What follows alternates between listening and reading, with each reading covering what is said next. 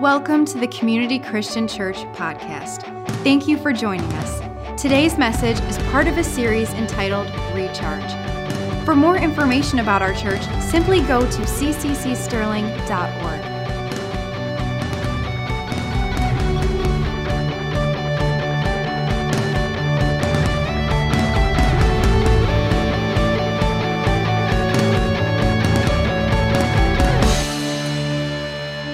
Once again, good morning. Welcome to Community Christian Church. It's so great to have you here on this first Sunday of the new year. And I trust you're off to a good start. Some of you are. From my perspective, choosing to be in church today is definitely a step in the right direction. It is. And when you desire to start the new year off right, you can't do any better than the presence of God. And God's presence is here. Do you sense it? Do you know that? In fact, whenever we gather together, the Bible tells us that His presence is here. You know, we spend a lot of time putting these services together for you. Every song, every word, everything that we do, we communicate it to you in hopes that your heart would be open and you'll receive it. And this song that you just heard, every one of those words is important. You know, helping us to move in a way that is closer to God, understanding the power of His love and the power of His cross.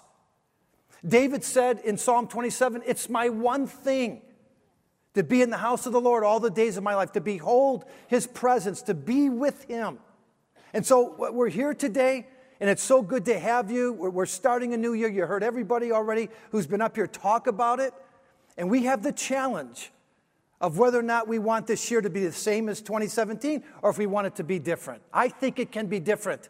I think it can be great. There's great potential and great promise for us in 2018, individually and as a church. But we have to take that step. And when we come, we have to acknowledge His presence. And He is here to minister to us in a very special way. I sense it. It happened as soon as I walked into the church today. We had our communion behind the scenes before the church service started. The worship team has communion always before the service. And I just sensed that the presence of the Lord was going to be with us in a very powerful way. So I thank you for being here today. As we get started, I'm wondering how many of you own a cell phone? Or maybe an easier metric would be how many of you don't? Now, we're not average here at Community Christian Church. We've never been average. We're never going to be average. We're way above average. But if we were average, then 93 to 94% of you would own cell phones. 9.5 or 9.4 out of every 10 people living in the United States own a cell phone. And I'm sure some of you still have one of those old-fashioned flip phones. But most of us have a smartphone. And you probably don't give this much thought, but that smartphone of yours is an amazing little gadget. It can do a bunch of different things.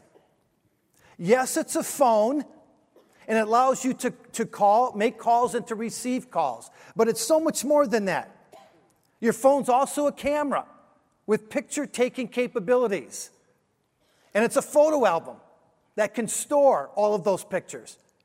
Your phone is an answering machine that allows people to leave you a voicemail when you're dodging their call or when you're busy and you can't get to the phone. It's a computer keyboard that allows you to type text messages. It's a clock and a calendar that gives you the date and the time of day. It has an alarm that can wake you up in the morning or when you're taking a nap. Your phone is a Rolodex that stores the contact information of all your close family members and friends. It's a calculator, a banker, a garage door opener, a radio, a TV, or a DJ.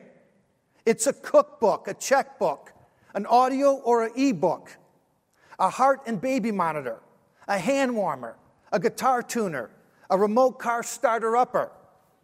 It's a speed trap locator, a coupon provider, a step counter, a house and restaurant finder, or a GPS. And the list goes on and on and on. And again, 9.5 out of 10 people living in the United States own a phone.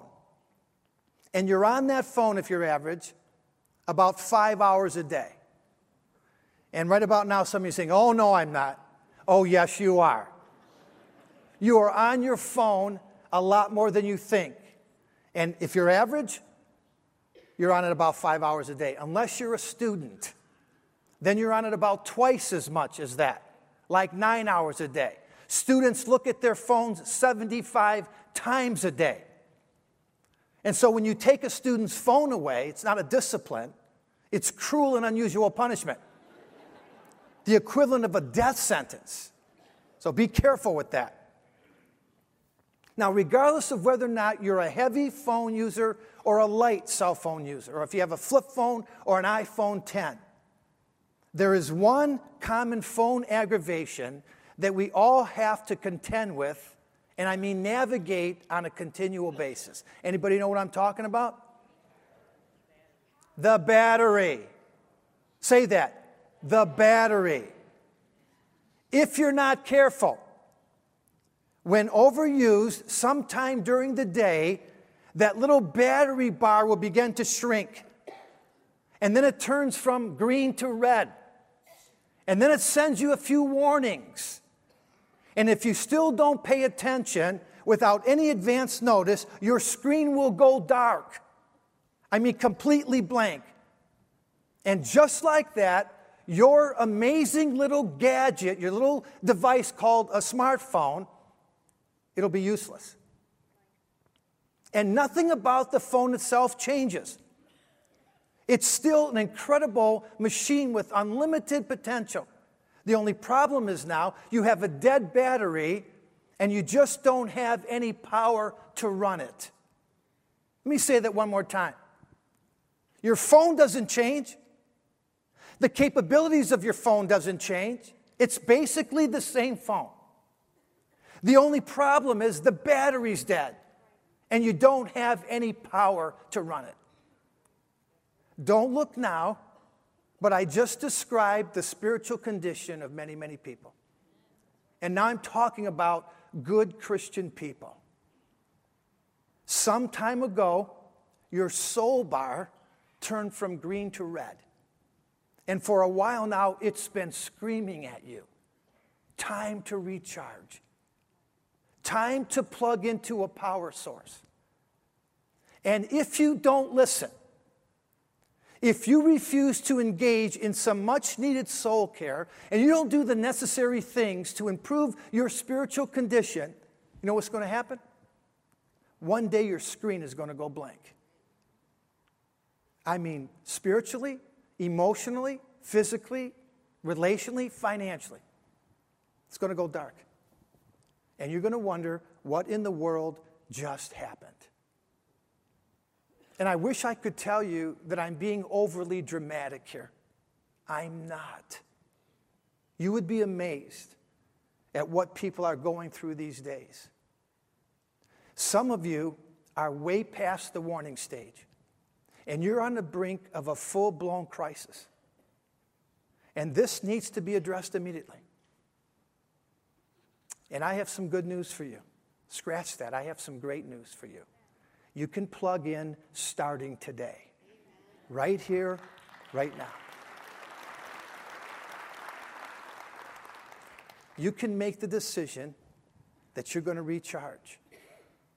And that this year, at the start of this year, something's going to be different. It's not going to be just the same as last year. As we've already said countless times, 2018 has the potential to be the very best year you've ever experienced.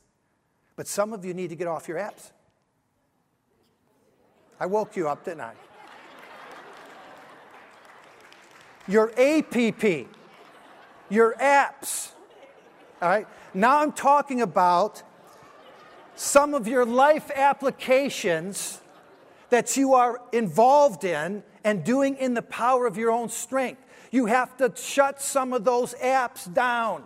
And you have to be willing to recharge and engage in the power and the presence of God. Say that, recharge. Say it again. Recharge. That's what we're going after this month in January. The very first month of the year. For the next 4 weeks, we're going to talk to you about getting involved in the recharging process. Going from empty to full in every dimension of your life. And this morning, I want to talk to you about your soul. Say that, my soul. My soul. Lest you forget, the God who created us, He designed us with 3 distinct parts: spirit, soul, and body.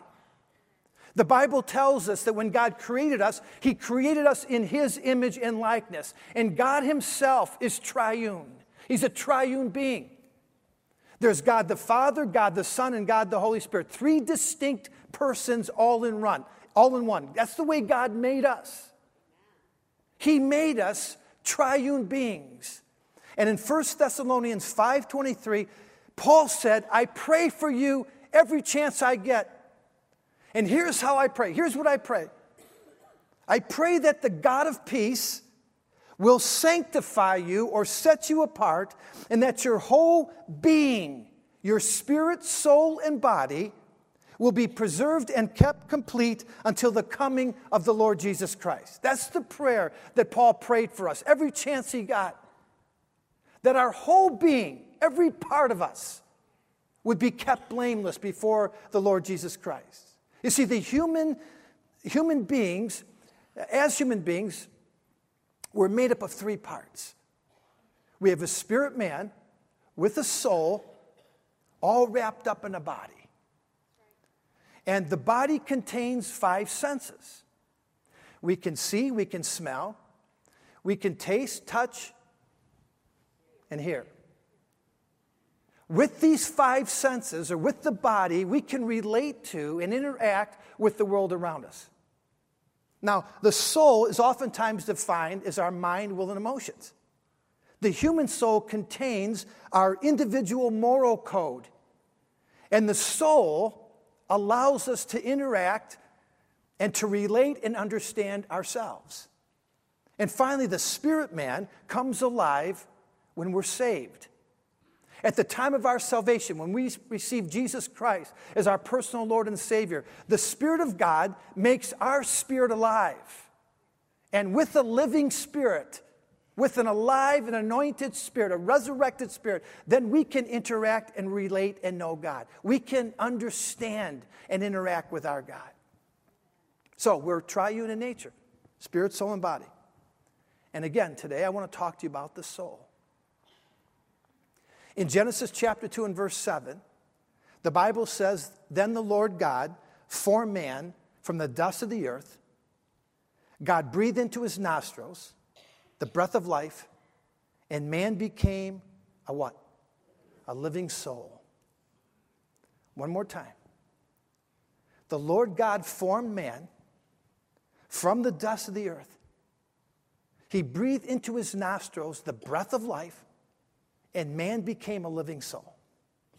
Where did the soul come from? From the breath of God. And since the soul originated with the breath of God, the only way to sustain the soul is with the breath of God. See, the healthiest souls, they don't draw their strength from themselves, from others, from stuff, or from sleep. They draw their strength from God. God breathed into man the breath of life, and we became a living soul. God gave us a soul. That's why in Psalm 62, verses 1 and 2, David said, My soul finds rest in God alone. My soul finds rest in God alone. My salvation comes from Him.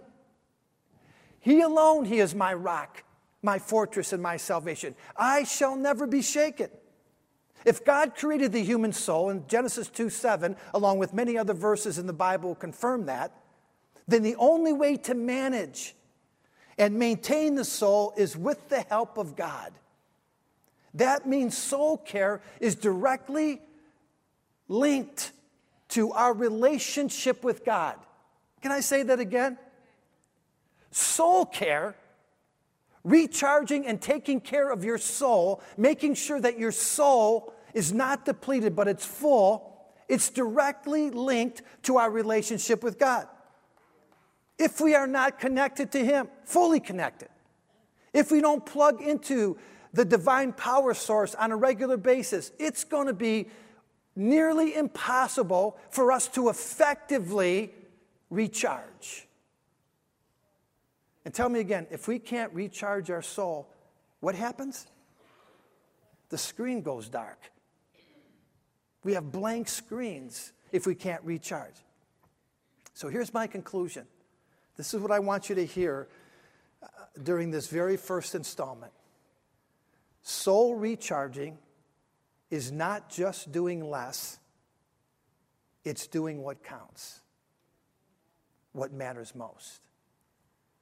See, some people think that all they have to do is trim back what they're doing right now and cut out some things because we're too busy, and that's a step in the right direction, but it's not just doing less. Recharging your soul is doing what counts. And here's my short list of what matters most. When you're looking to recharge your soul, when you're looking to connect with God and to make sure that you are not depleted of the necessary things that will give you life and give you power and give you joy and give you faith, here's the short list of things that are really important as far as I'm concerned. Prayer, devotion time with God, Bible study or Bible reading, church attendance, giving, serving, and sharing your faith. One more time. Prayer, devotion time with God, Bible reading or Bible study, church attendance, serving, giving, and sharing your faith. And friend, truth be told, for some of us, these things are almost non-existent in our lives. Or at best, they have fallen to a very low level of importance in our hearts. And again, a healthy soul is a thankful, prayerful, charitable, and faith-filled soul. That's what we're talking about here when we're talking about recharging. We're talking about adding these things into your life that come from that little list that I just described to you. Am I communicating? Are you getting some of this?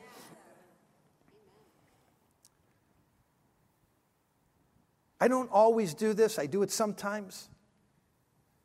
But I'm going to ask you this morning for the liberty, for just a few minutes now, not a long time, to speak from my heart. Would you let me do that?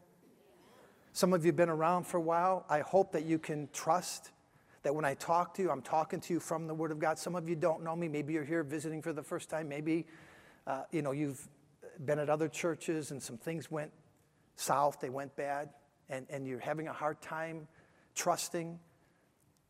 I want to talk to you for just a couple of moments as we begin this new year from my heart. Because I believe this year is going to be a great year.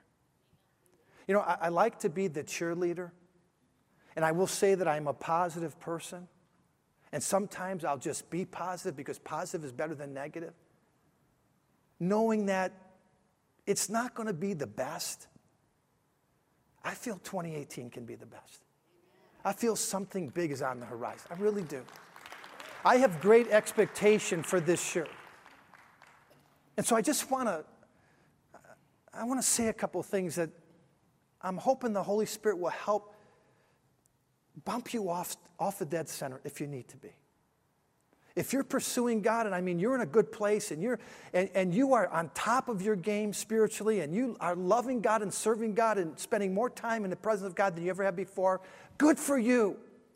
Stick around and rub off on some of the rest of us.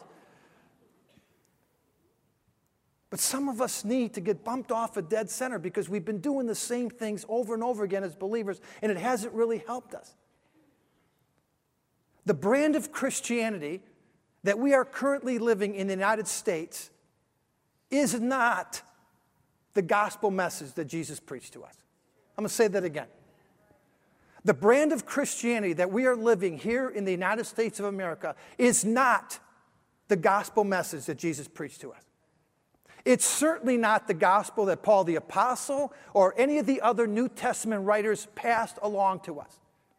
Our gospel, the one that we hold on to today in America, is a gospel of convenience and it's a gospel of complacency. I mean, we follow the teachings in the Word of God and we listen to what the Scripture has to say as long as it's convenient for us. But if it's confrontational, the Word of God, if the preacher says something that challenges us or bumps us off of the way that we're living and compels us to repent of some things that we're doing that are not right, a lot of people, they're not really open to that kind of preaching. More people today come to church and they want to hear the word of the Lord so that it can bless them or entertain them. Very few people have acknowledged that the word of God is transformational. It transforms us. We don't want a transforming word. We want an entertaining word. And I'm not directing this message at you. Please understand. I'm not talking about community Christian churches. Remember I said we're way above average. I'm talking about the Church of Jesus Christ. The average local church in America. Now, this brand of Christianity that I just described to you, one of complacence and convenience, it has become very upsetting to other Christian nations in the world, and I'll tell you why. These are Christian nations that we have preached the gospel message to. And the gospel that we're living is not the gospel we preach to them. For the past 50 years or so, American missionaries have traveled across the world, to the four corners of the earth.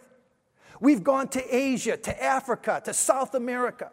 We've been in the Philippines, in India, in Mexico, in Russia, all over the globe. And these American missionaries have been so passionate about the gospel message of Jesus Christ. They have preached an uncompromised, anointed gospel. And guess what? These nations have accepted it. Just like Nineveh in the Bible, when Jonah went to Nineveh, they have repented of their sins, and as a result, some great Christian revivals have taken place in these nations. The revivals have taken place outside of the United States. Did you hear me? The most dramatic Christian revivals that have taken place in the last few decades have happened outside of the United States, in places in other parts of the world where the gospel message has been preached to them by us, not the gospel we're living, but the gospel that we preach. And as a result, they have received it, they've bought into it, they've sold out to it, and the Holy Spirit of God has visited them with outpourings of supernatural miracles, signs, and wonders outside of the United States. You know, some of these nations that we've gone to preach the gospel to, and they've accepted it. They discern where we're at spiritually. They can see and they can read and hear what we're all about. They've discerned that some of us have basically compromised their faith, and some of us have turned our back on God's word.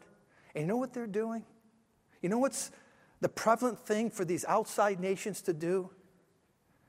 Send missionaries back to the United States. They're sending missionaries from their nations to the United States in hopes that it will spark a revival here. Can you believe that?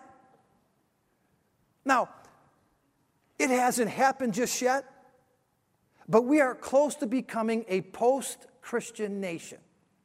And by that I mean a nation that has lost its biblical or Christian worldview. I'm talking here in the United States of America, where we live. The place that has been founded on faith. I'm talking about a nation that loved the Word of God like no other place on earth. We are dangerously close to having the same label that's in Germany, France, and England. Post-Christian. No Christian worldview, no biblical worldview, not trusting in the Word of God, not adhering to the Word of God when it's not convenient for us. In case you didn't know, can I tell you that 200 years ago, England was the global hub of world missions? Now they're as post-Christian as you get. And we're heading there. How does that happen? How does a nation and a people become post-Christian? Dark screens and empty souls. Not recharging when we need to. Not feeding ourselves with the Word of God. Not plugging in and connecting with the very God who breathed life into our souls in the first place. And from experience, that's what's talking here. You can only run on autopilot for very long before you start to shipwreck your life and you find yourself spiritually bankrupt. And with a depleted soul, the very first desire that starts to wane, to diminish in your life, is a passion for the presence of God. Let me say that again. With a depleted soul, the very first desire that starts to diminish and dwindle in your life is a passion for the presence of God. Now, you would think it would be the opposite. You think with the weary soul, we would run hard after the living God, but that's not the case. With an empty soul, what eventually happens is it creates spiritual drifting, and that's when people stop going to church. With a depleted soul, with an empty soul, people stop having that passion for God's presence. They stop attending church. And this right here is causing pastors to be besides themselves. I'm talking pulling their hair out. I talked to a pastor, a good friend of mine, at the end of the year last year. He's a pastor of a huge church. He tells me he's never had more members attending his church than he has right now. Membership is up really high, but church attendance is the lowest it's ever been. People say they're attending his church, they've made his church their home church, but they don't come to church. So, empty souls translates to empty church seats. Now, it might be hard for you to accept this or to even believe it or embrace it, but church attendance is the key to revival. Church attendance is the key to revival. And the reason why church attendance is the key to revival, because in the scripture and throughout history, God always moves in the house of God first. He comes with correction, he comes with instruction, he comes with blessing to his house first. It happens all the time. So if we're going to see a revival, if we're going to want a revival in our community, in our nation, it has to start here in the house of God. Follow the scripture carefully and read about the ministry of Jesus, and you'll find even though there was spillover to the Gentiles that he came in contact with, he ministered to every person, including the Gentiles, but his main ministry was to the lost sheep of the house of Israel. That's who he went after. He went after his own. On the Sabbath day, where would you find Jesus? In the synagogue. Every Sabbath day, that was his custom. In that synagogue, in the temple, preaching his heart out. Trying to get people that were already connected with God more passionate, more fired up. This was Jesus' ministry. This is what he went after. And as vital as evangelism is to the overall health of the church, the make it or break it metric is the believer. It's the believer, friend. Believers need to be fired up. Believers need to have a battery that's fully charged. Believers need to have souls that are filled all the way up to the top. Believers. I mean, you want to go after the lost? That's a great gift. That's a great desire. We need that more than ever before. But we got to address our own heart first. We have to make sure that we plug in and we recharge. And that's why, starting on Wednesday, we're going after 12 days of prayer and fasting. You just finished the 12 days of Christmas? and you had a lot of fun. It's a beautiful thing, eating as much as you want, doing whatever you want. Now it's 12 days of prayer and fasting. And we've been doing this for the whole 25-year history of our church. At the beginning of the year, spending some time in prayer and fasting, and it has become a personal lifeline for me. I can't do without it. And you know what I do for those couple of days? I get off my apps. I do. I shut down for the most part, and I try to plug into a spiritual source. And it's during the prayer and fasting times that I engage God in special times, refreshing times in His presence. And so again, this Wednesday, January the 10th, all the way to Sunday, January the 21st, 12 days of prayer and fasting, I'm going to personally engage you and appeal to you to join us for prayer. If you can't come to the church for one reason or another, pray at home. Spend some time wherever you can. And I know we said we have prayer from 7 to 8 in the morning, all 12 days, 7 to 8 in the evening, all 12 days except for Sunday. But the church is going to be open, so you can come anytime. We want you to work on that list that I gave you that will help you recharge and connect with God. I appeal to you to take advantage and intentionally and purposely determine right here, right now, I'm going to recharge this month. I'm going to recharge spiritually. I'm going to plug my soul into God. God gave me life. He gave me breath. I need that breath. I need it each and every day. All right, let's bow our heads and let's prepare for communion.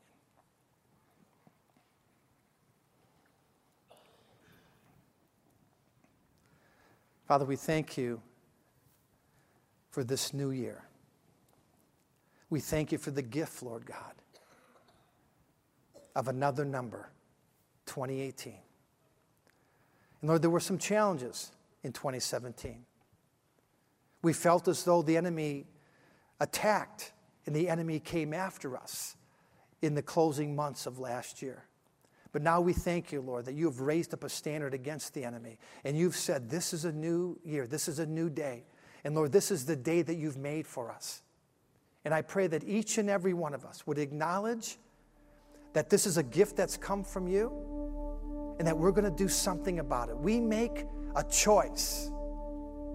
We put our best foot forward, and we're going to start this new year plugged into you, God.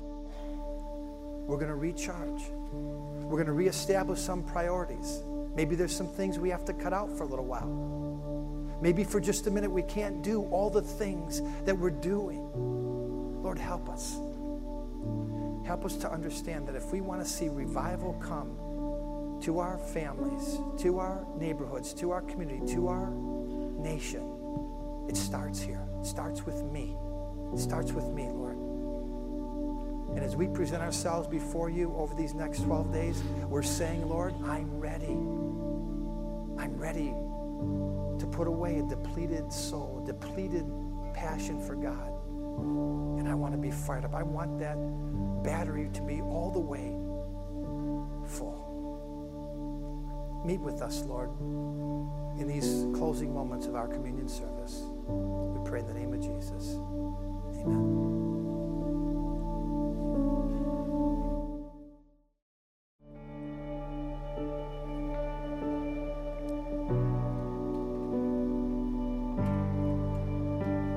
Lead me to the cross.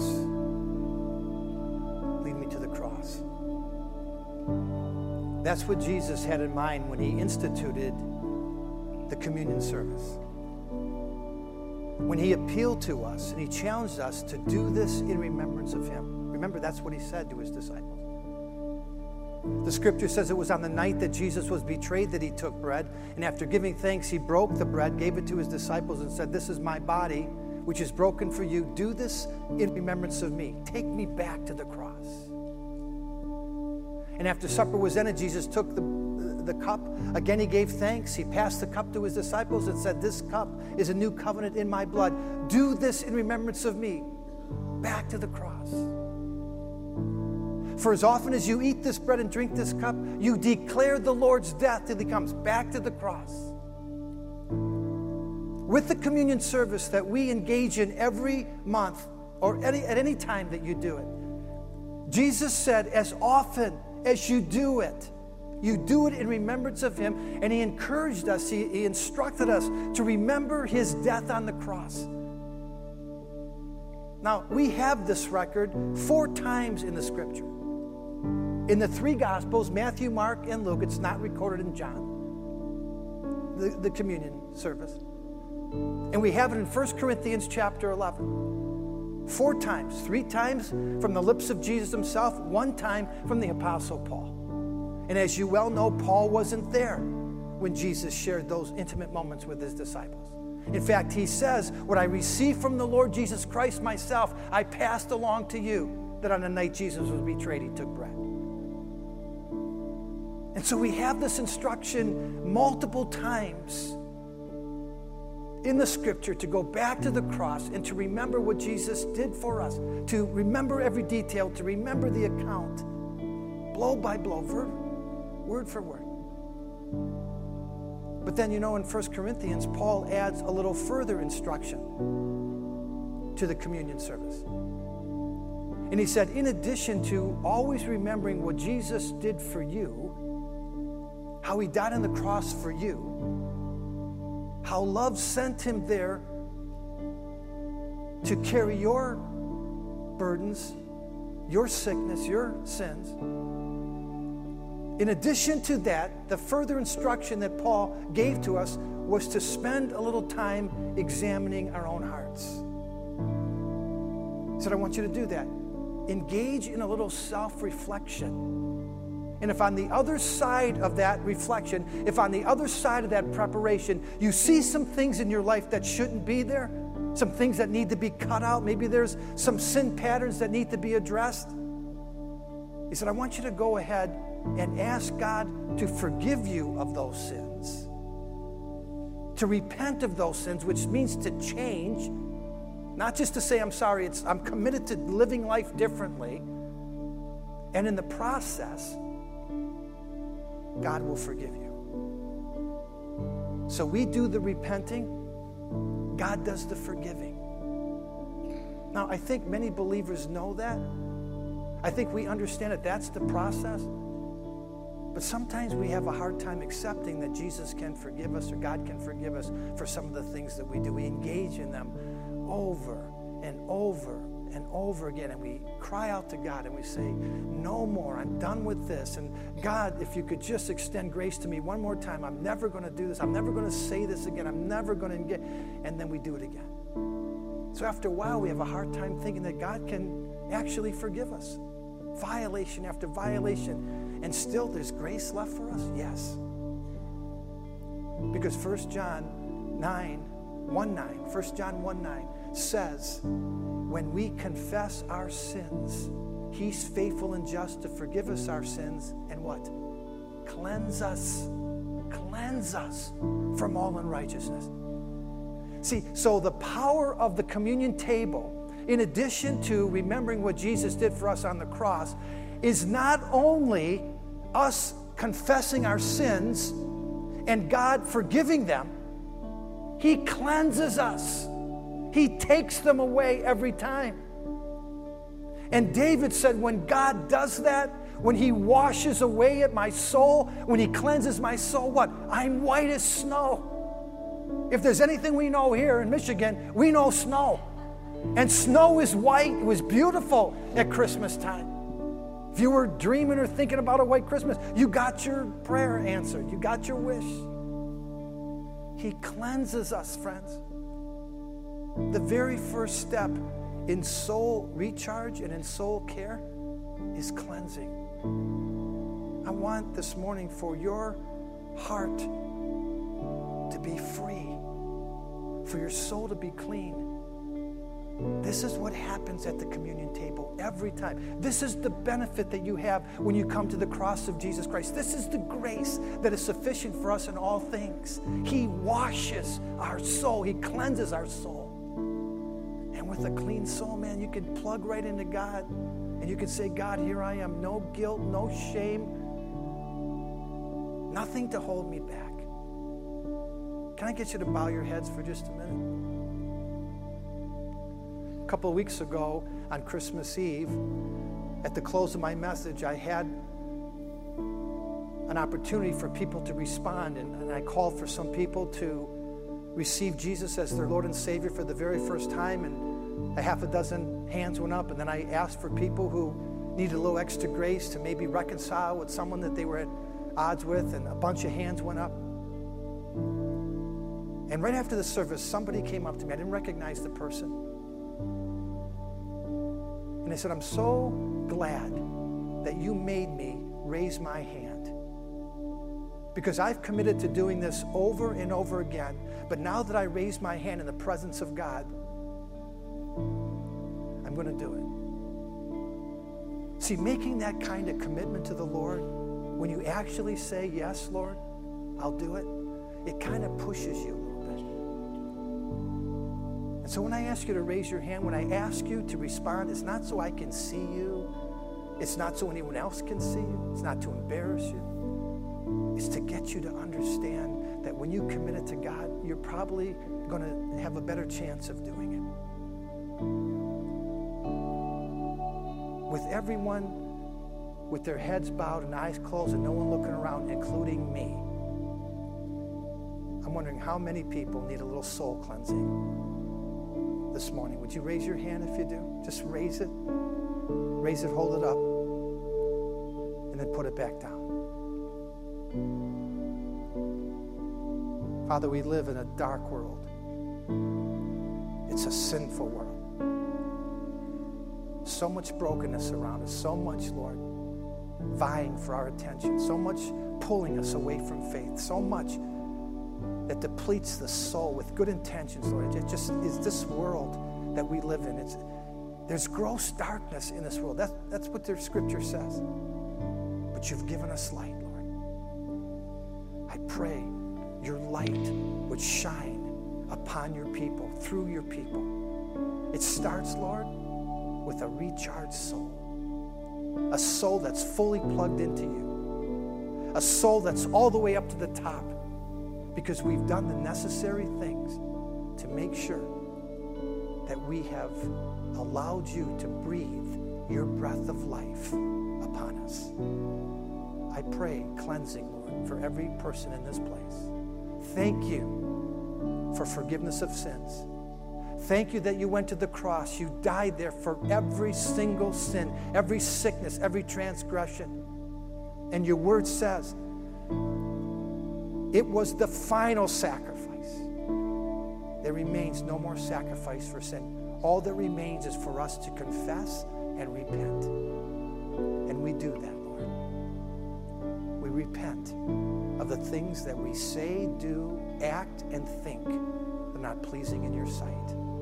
And on the other end of that confession comes a wonderful wave of cleansing, forgiveness, and a cleaning like we could never imagine.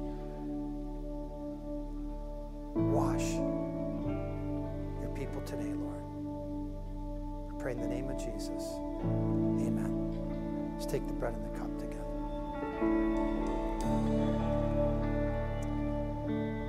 Thank the Lord for these special moments today. 2018 is going to be a great year. Say that. 2018 is going to be a great year. One more time. 2018 is going to be a great year. Now believe it. God bless you. Thank you so much for coming.